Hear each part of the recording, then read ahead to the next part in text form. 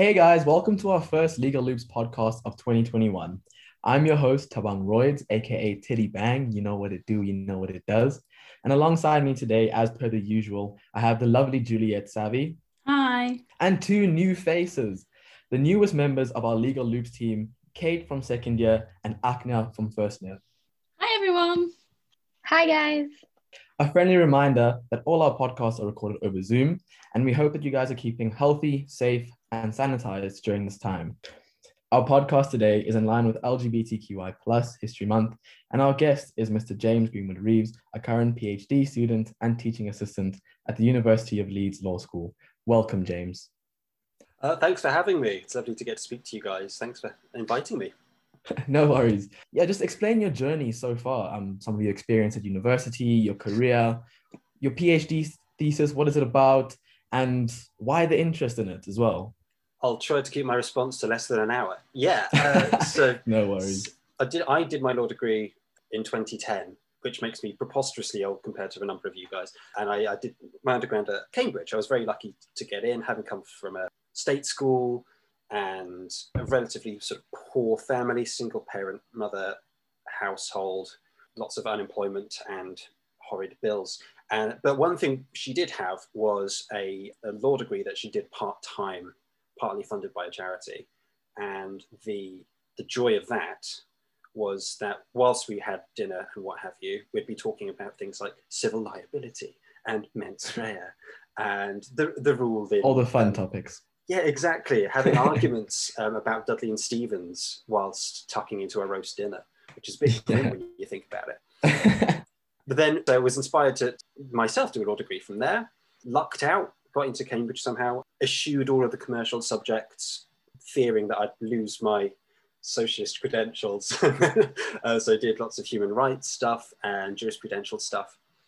Thereafter, I went into practice, not as a solicitor or barrister, but as a legal executive, which is a much overlooked sort of cousin within the profession, sometimes looked down upon, but it meant that I could just focus on one or two areas of law. It also meant that I could stay roughly at home at that time when I was fostering a relationship with my would-be, soon-to-be husband, and with my mother, who was somewhat unwell at the time, trying to divide up my I didn't want to commit to a full career in like a city law firm or anything like that. And I gave up my application to join the bar because I just simply didn't think I could afford it, for one thing. I couldn't move to London. I couldn't risk financially any of that. So I became a legal executive focusing on wills and probate. So somebody who had hated equity and trusts and land law all the way through their undergrad, I was dealing with dead people's estates. But it gives you a lot of life lessons, as it were, a lot of death lessons as well. And it also gave me a little bit of time and perspective to think about what I really wanted to do. Then Dr. Rosie Fox, some of you may know, is a friend of my husband's. They went to school together. Yeah, and I met Rosie and she said, "Oh, you like jurisprudential stuff. You love left-leaning law, philosophy nonsense." And she would just sort of whisper in my ear whenever we met, like, "Come to Leeds." And the whole "come to Leeds" sort of subliminal, quite liminal messaging did get through in the end. I did my master's in security and justice under Dr. Conor O'Reilly, who's now one of my PhD supervisors. Did really, really well in that. I'm now doing my PhD in violent protest and justifications for violent protest in liberal democracies with co-supervisor Dr. Jen Hendry. And yeah, it's involved an awful lot of teaching now and a lot of engagement with students and some of you folk. And yeah, sorry, I said I'd be less than an hour. No, it's perfectly fine. Just under an hour. So I just want to ask about, what was your own student experience actually like? I mean, you mentioned you graduated over 7 years ago. Can you see any difference to what LGBT students are currently experiencing compared to what you personally experienced?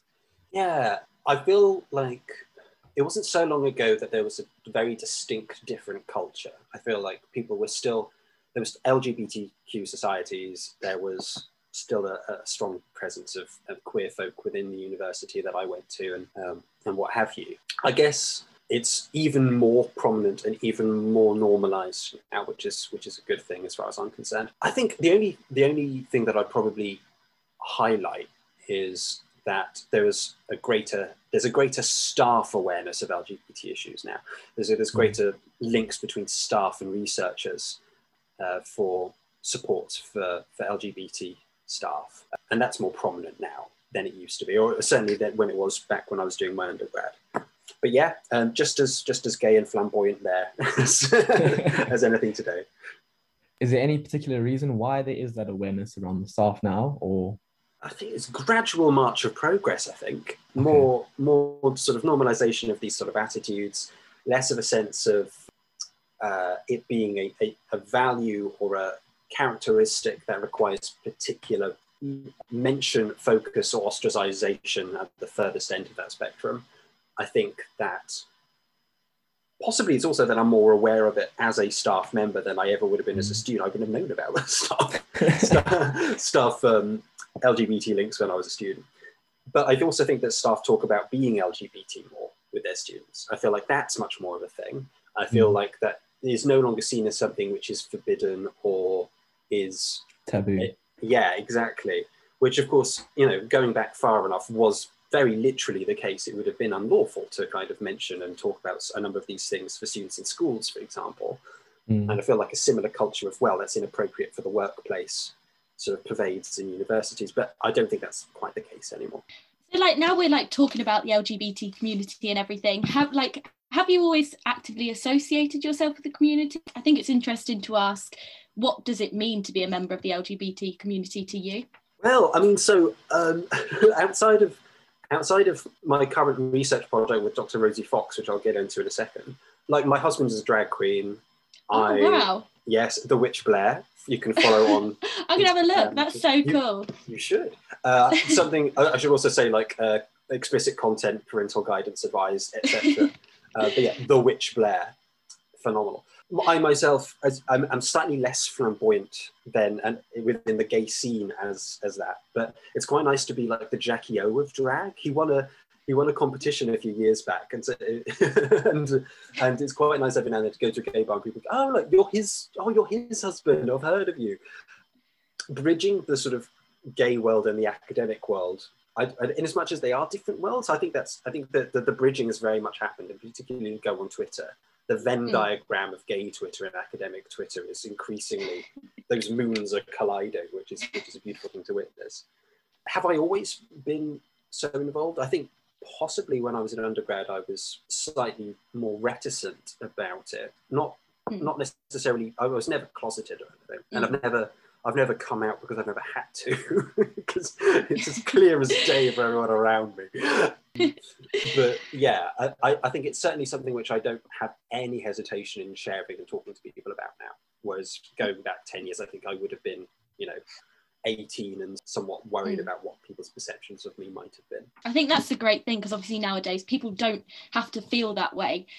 But obviously there are still some challenges in the community. And I think what we want to talk about is, what challenges have you faced and how have you overcome them? Yeah, I mean, so it's interesting because that question is focused on the idea that, and not implausibly, it's focused on the idea that being LGBTQ is a particular barrier. And of course I am a white cis man. Yeah. And actually when it comes to privileges, I have got much going for me. So despite coming from a very poor family, single parent household, as I say, a number of those other sort of structural barriers, which are not to be sniffed at, they're very significant barriers to social mobility. I always freakishly had this voice. I have always spoken like this. Despite none of my family being quite so well spoken, apart from my twin brother. And it opens doors, right? It has definitely provided me with the ability to blend into Cambridge. And I remember, I won't say who because I don't want to be sued, but there was a particular Don, a fellow at Cambridge, who asked, after a conversation with me over dinner, was, so which of the schools did you go to then? And implying, of course, that I would have gone to a private school, and it would have been preposterous that I hadn't gone to a public school. So yeah. I'm gonna bracket the LGBTQ experience / barriers by saying I've got many other privileges notwithstanding. I don't think I've ever been directly discriminated against in a workplace environment or in an educational basis. Although I will say that it has been something which has been raised and used in a way that produces certain slights. That definitely has happened. I think the worst was a different fellow, when I told them that I was going to apply for the bar, said, "Oh, well, you know, you're gay and you're poor. So the only thing you need to do next, I guess, is," and I won't repeat the rest of it, but he insinuated that there were other boxes I could tick if I wanted to get additional funding. Which, in a way, he said in really good jest. I don't think he thought he was being hilarious with that, and he thought I was being part of the in-joke there.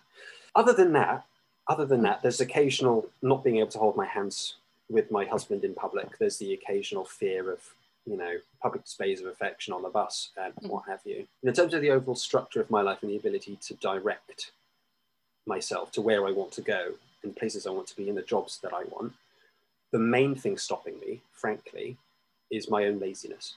So I'm quite fortunate. Just moving on to the next question, what do you hope that the legal industry will look like in the future?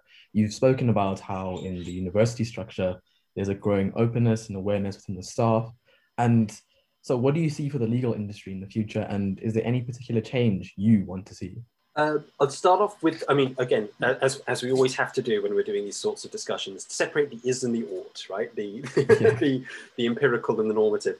So in terms of the is and what is happening and what I predict reasonably is good, I think we're going to see more of the same sort of general trend of social liberalization. I think, and openness and exactly, and, you know, more obvious support for sort of LGBT history events, awareness, support for LGBT colleagues.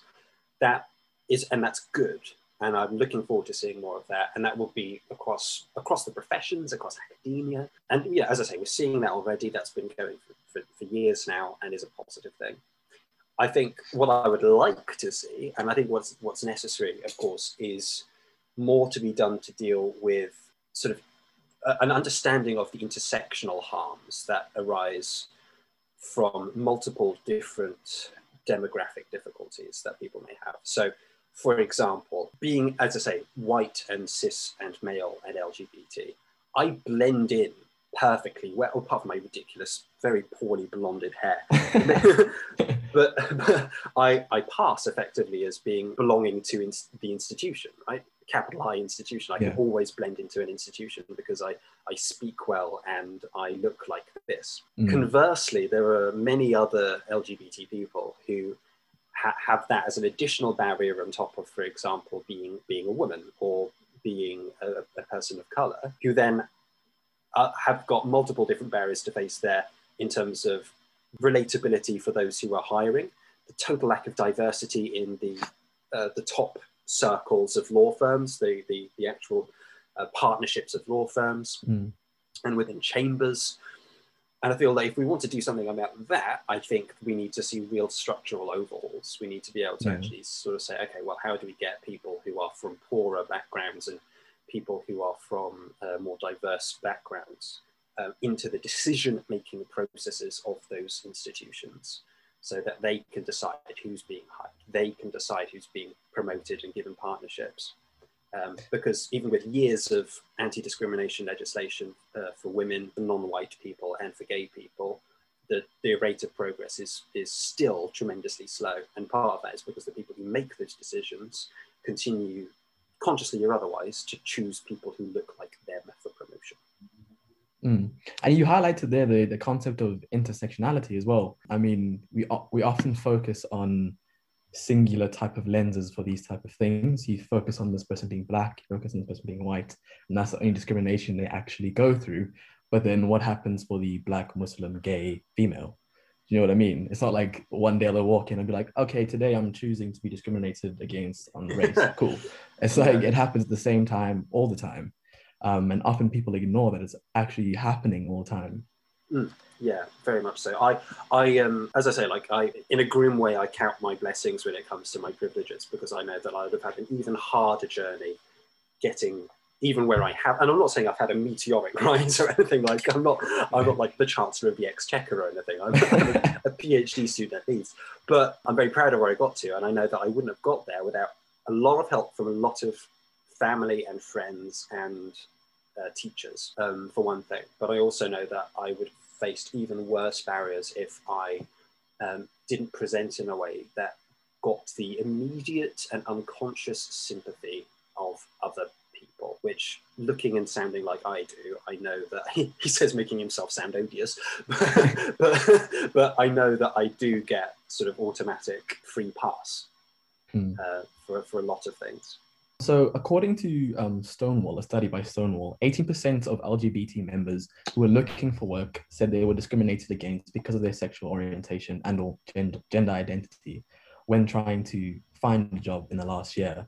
So we have the Equality Act 2010, which prohibits discrimination against individuals for being LGBT. But do you think there's space for future legislative reform which addresses this 18% and which you believe should be implemented? Yeah, so as I said a moment ago, like with the anti-discrimination legislation against discrimination based on a number of different qualities, in terms of the Equalities Act covers quite a lot of them, but there was previous legislation to do with discrimination for women and for non-white people as well. And it's clear that has helped, but it's clear that it's also incomplete because it doesn't address these deeper structural issues, right? Yeah.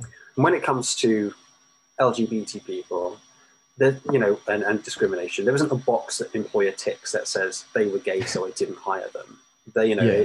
It's more insidious. It's more an internalized prejudice. Very much so. It's much more insidious. It's less patent, and sometimes it comes down to the hiring in the first place. It also goes through then to things like promotion. Will the very out queer person who challenges gender on a regular basis by dressing in a way that perhaps challenges gender binaries and dress, and therefore raises eyebrows amongst colleagues and business partners, are they likely to get a partnership?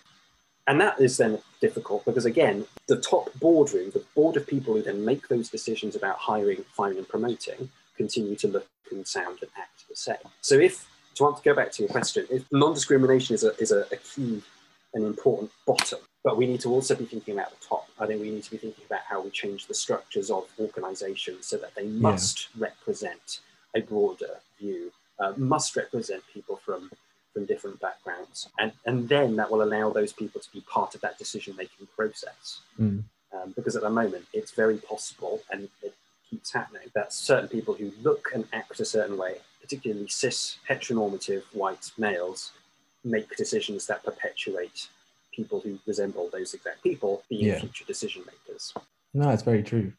And just moving on to the next question, is there anyone in particular that you've always looked up to as a role model or a person that you see yourself in? Yeah, just go for it. Oh, I have too many. I mean, it's always such a cliche to go, particularly in the context of speaking to a gay man. But like, my mother was one of my role models, and but she is like it's true. This very, very proud socialist woman who did a law degree because she was bored raising kids. Like we were all like around her ankles, and she was there like thinking, "I'm going out of my mind reading The Hungry Caterpillar to these people. I need an argument." And so I need to learn about mens rea. So yeah, exactly. I need to raise these children so I can argue with them over dinner. and she did it. So yeah, fair play to her. And then there were so many academics I met along the way that I owe a great deal of gratitude to, from Cambridge and beyond. The late Judge Stuart Bridge, who was my first criminal law supervisor and also gave me a job, a placement marshalling him at Leeds Crown Court, is an example. May he rest in peace. But yeah, I think the people I really look up to are alive, though. so there are people like Dr. Rosie Fox, with whom I'm currently working on a project. Been a great inspiration to me and has been an endlessly positive supporter. She's a very lovely person. She's honestly amazing. She's one of the purest and most wonderful people I've ever met. She cannot do enough to help other people. It's almost suspicious how much she is, how much she tries to be positive. I always think, what's her end game here? She's just lovely. What's the plan? What is that exactly? But no, she's just a superlative human being. And again, I would never have met her unless I'd met my husband. I'm not going to concede anymore, not on record. He'll use it against me. Yeah, and my supervisors, Dr. Jen Hendry, who was Rosie's PhD supervisor, who encouraged me to apply and gave me lots of hope and advice with regard to doing a PhD in something like legal theory, which seems esoteric. It seems like there's not a career at the end of it. It seems a little bit sort of, but that's not law, that's philosophy. And the answer is yes, it is philosophy. That's the point. It's a mixture of both. Exactly, and it's so much more fun this way. I get to spend my waking days genuinely writing about whether or not it's justified to like set fire to government buildings. So much fun, guys, right? And also Professor Conor O'Reilly, who, as I say, was my master's supervisor, then becomes PhD supervisor as well. Who has been endlessly patient with me for years now in my studies, and is again one of the most lovable, peaceful. His voice is so calming. I could be in a real jitter about what I've written, and he will immediately put me at ease just through his presence. Lovely, lovely, lovely man. So yeah, that off the top of my head, I would say those people, living people who have genuinely shown that they help me. I'm not going to say like Oscar Wilde or something abstract like that, because he's dead and he's never done me any good. I think it's better to think about the people who I actually love and respect and have some relationship with. No, that's really nice. As we were talking about earlier, obviously attitudes have changed and everything, and a massive part of the LGBT community is now allyship. How have you experienced allyship in the past, and do you think it's valuable for yourself and for the community as a whole? Yeah, so I know there's a matter of discourse on allyship at the moment, which is quite critical and pejorative towards it, particularly where it comes to allies in name who actually appropriate from, undermine, or otherwise interfere with the progress of the community in some way. I think that's a valid concern in some respects, but in my own personal experience of allies is, well, I mean, if they're actually an ally, if that makes sense, then by definition they've been a help to me. I mean, if I think about it, all of my straight male friends have been tremendous allies, and it's so weird to kind of turn to people and say, "Oh no, I do have some straight friends, and they're all right, really." Like very much turning the tables and being like, "They're not all bad." Some of my best friends are straight, but yeah, like Rosie's husband Stuart, for example, he was this great big Viking of a man, who is wonderfully, wonderfully straight, very, very aware of his straightness, and always turns up to Pride with glitter beard and is constant and unfaltering support for us all. And then almost every male relative of mine has always been tremendously supportive of me. Again, this is another area which I could say, hand on heart, I've been tremendously fortunate, because I've never had to experience the kind of conflict in the home with regards to my sexuality that I know a lot of other people do. So I think if you find allyship, nurture it. If you seek allyship, you will find it. I think that there's a great understanding amongst the cis sort of community, the understanding that LGBT doesn't need to be othered. It doesn't need to be considered a specialist issue. It's part of being human, and it's, we're all here to support each other. But this is the other thing I was going to, so on the we're all human, we need to support each other. Allyship then extends as well to the LGBT groups supporting Black Lives Matter groups and unions. I think that it's all connected. I think in terms of actually seeing that there's a solidarity across people who can identify grievances and identify that those grievances have an injustice at the bottom of them, that allyship should spread across these groups in a much stronger way than it currently does. In a much more vocal way. Yeah, definitely. And for those who obviously don't understand what it means to be an ally and everything, how would you advise people to be good allies? Yeah, so also I think applies again, conscious of being like a white person talking about allyship here. Yeah. So, but allyship starts, I think, with listening and learning. So being open-minded, thinking, okay, there's more than one perspective here. decentering is really important with allyship with regards to particularly race and with regards to womanhood and femininity and trans issues.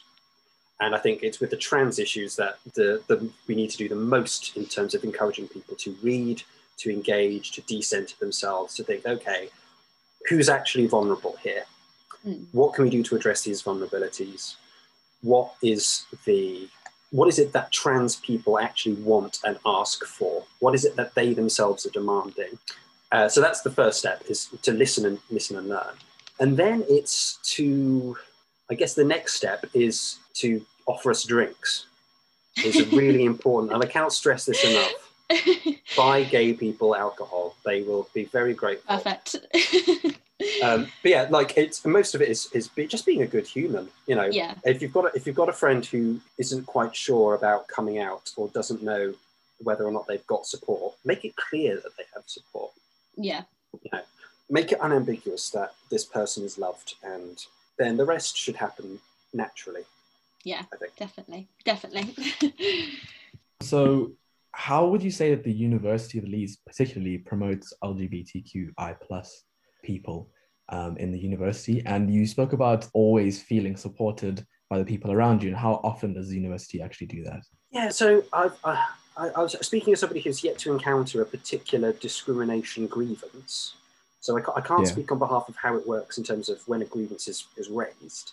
Yeah. But my experience so far has been relatively smooth. I've yet to encounter any hostility at all.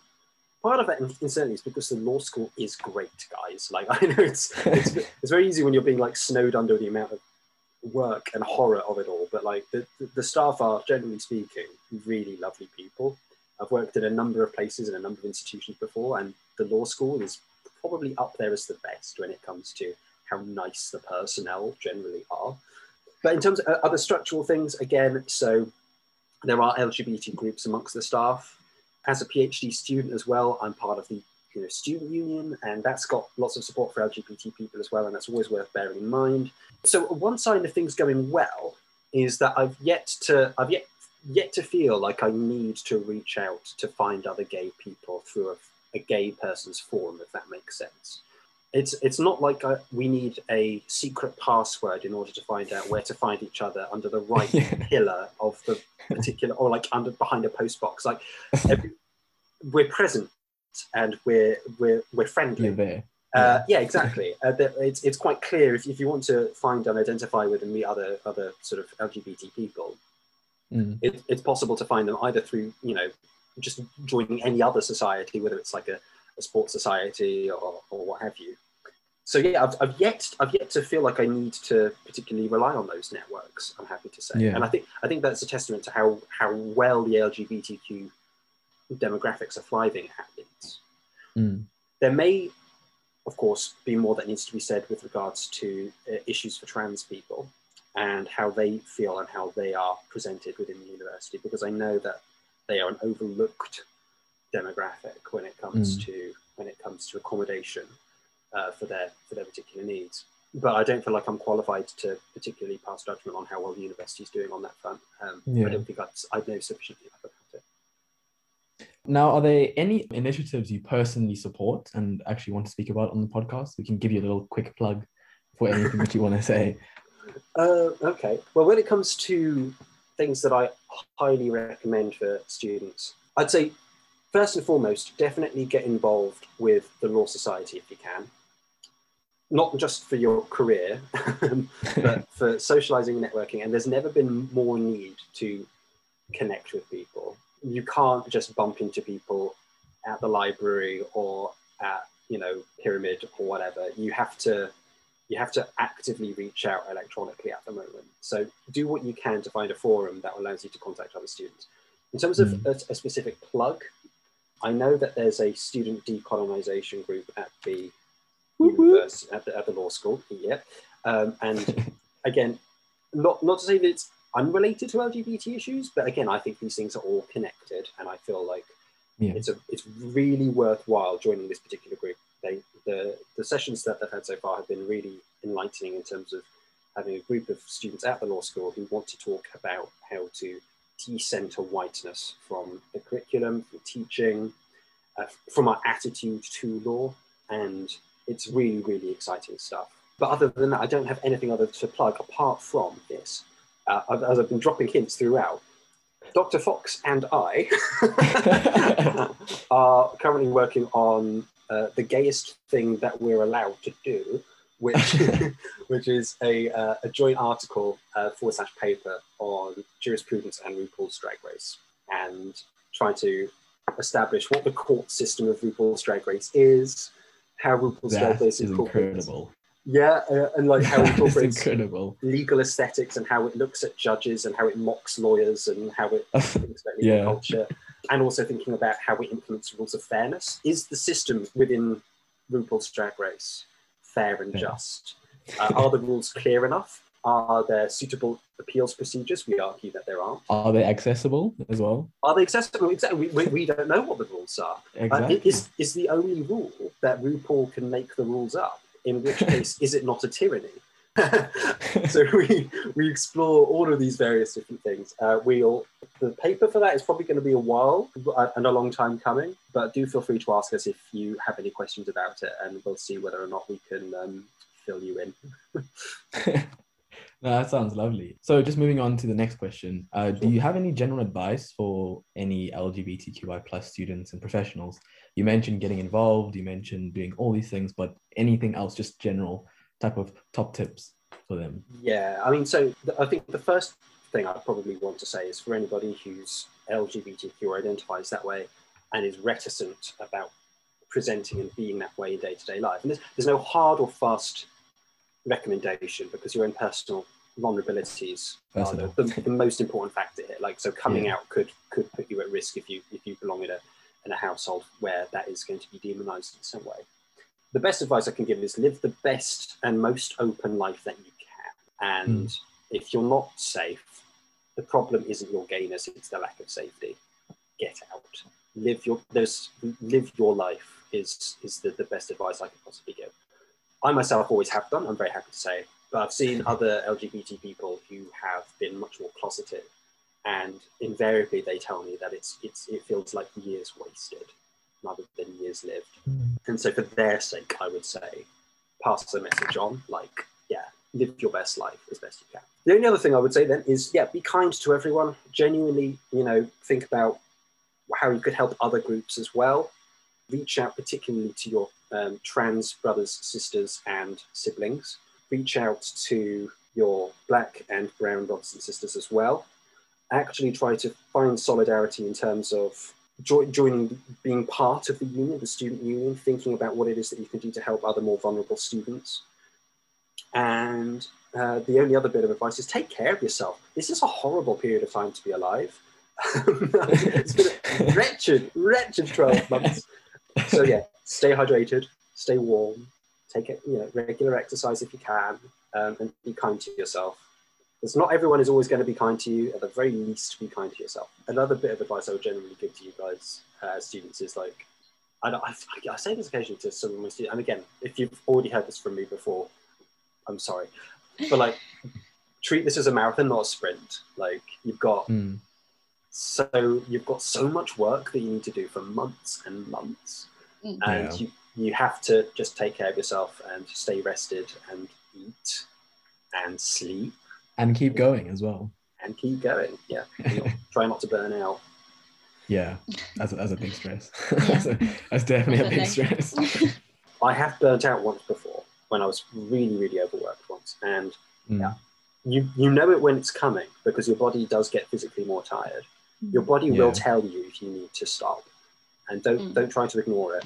Avoid allowing yourself to fall into all-nighters as well. Like, plan ahead.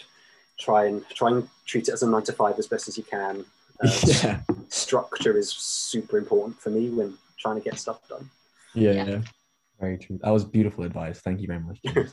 So just to the last question, if you could go back to yourself as an undergraduate, spring chicken James, what would one piece of advice be that you'd give yourself?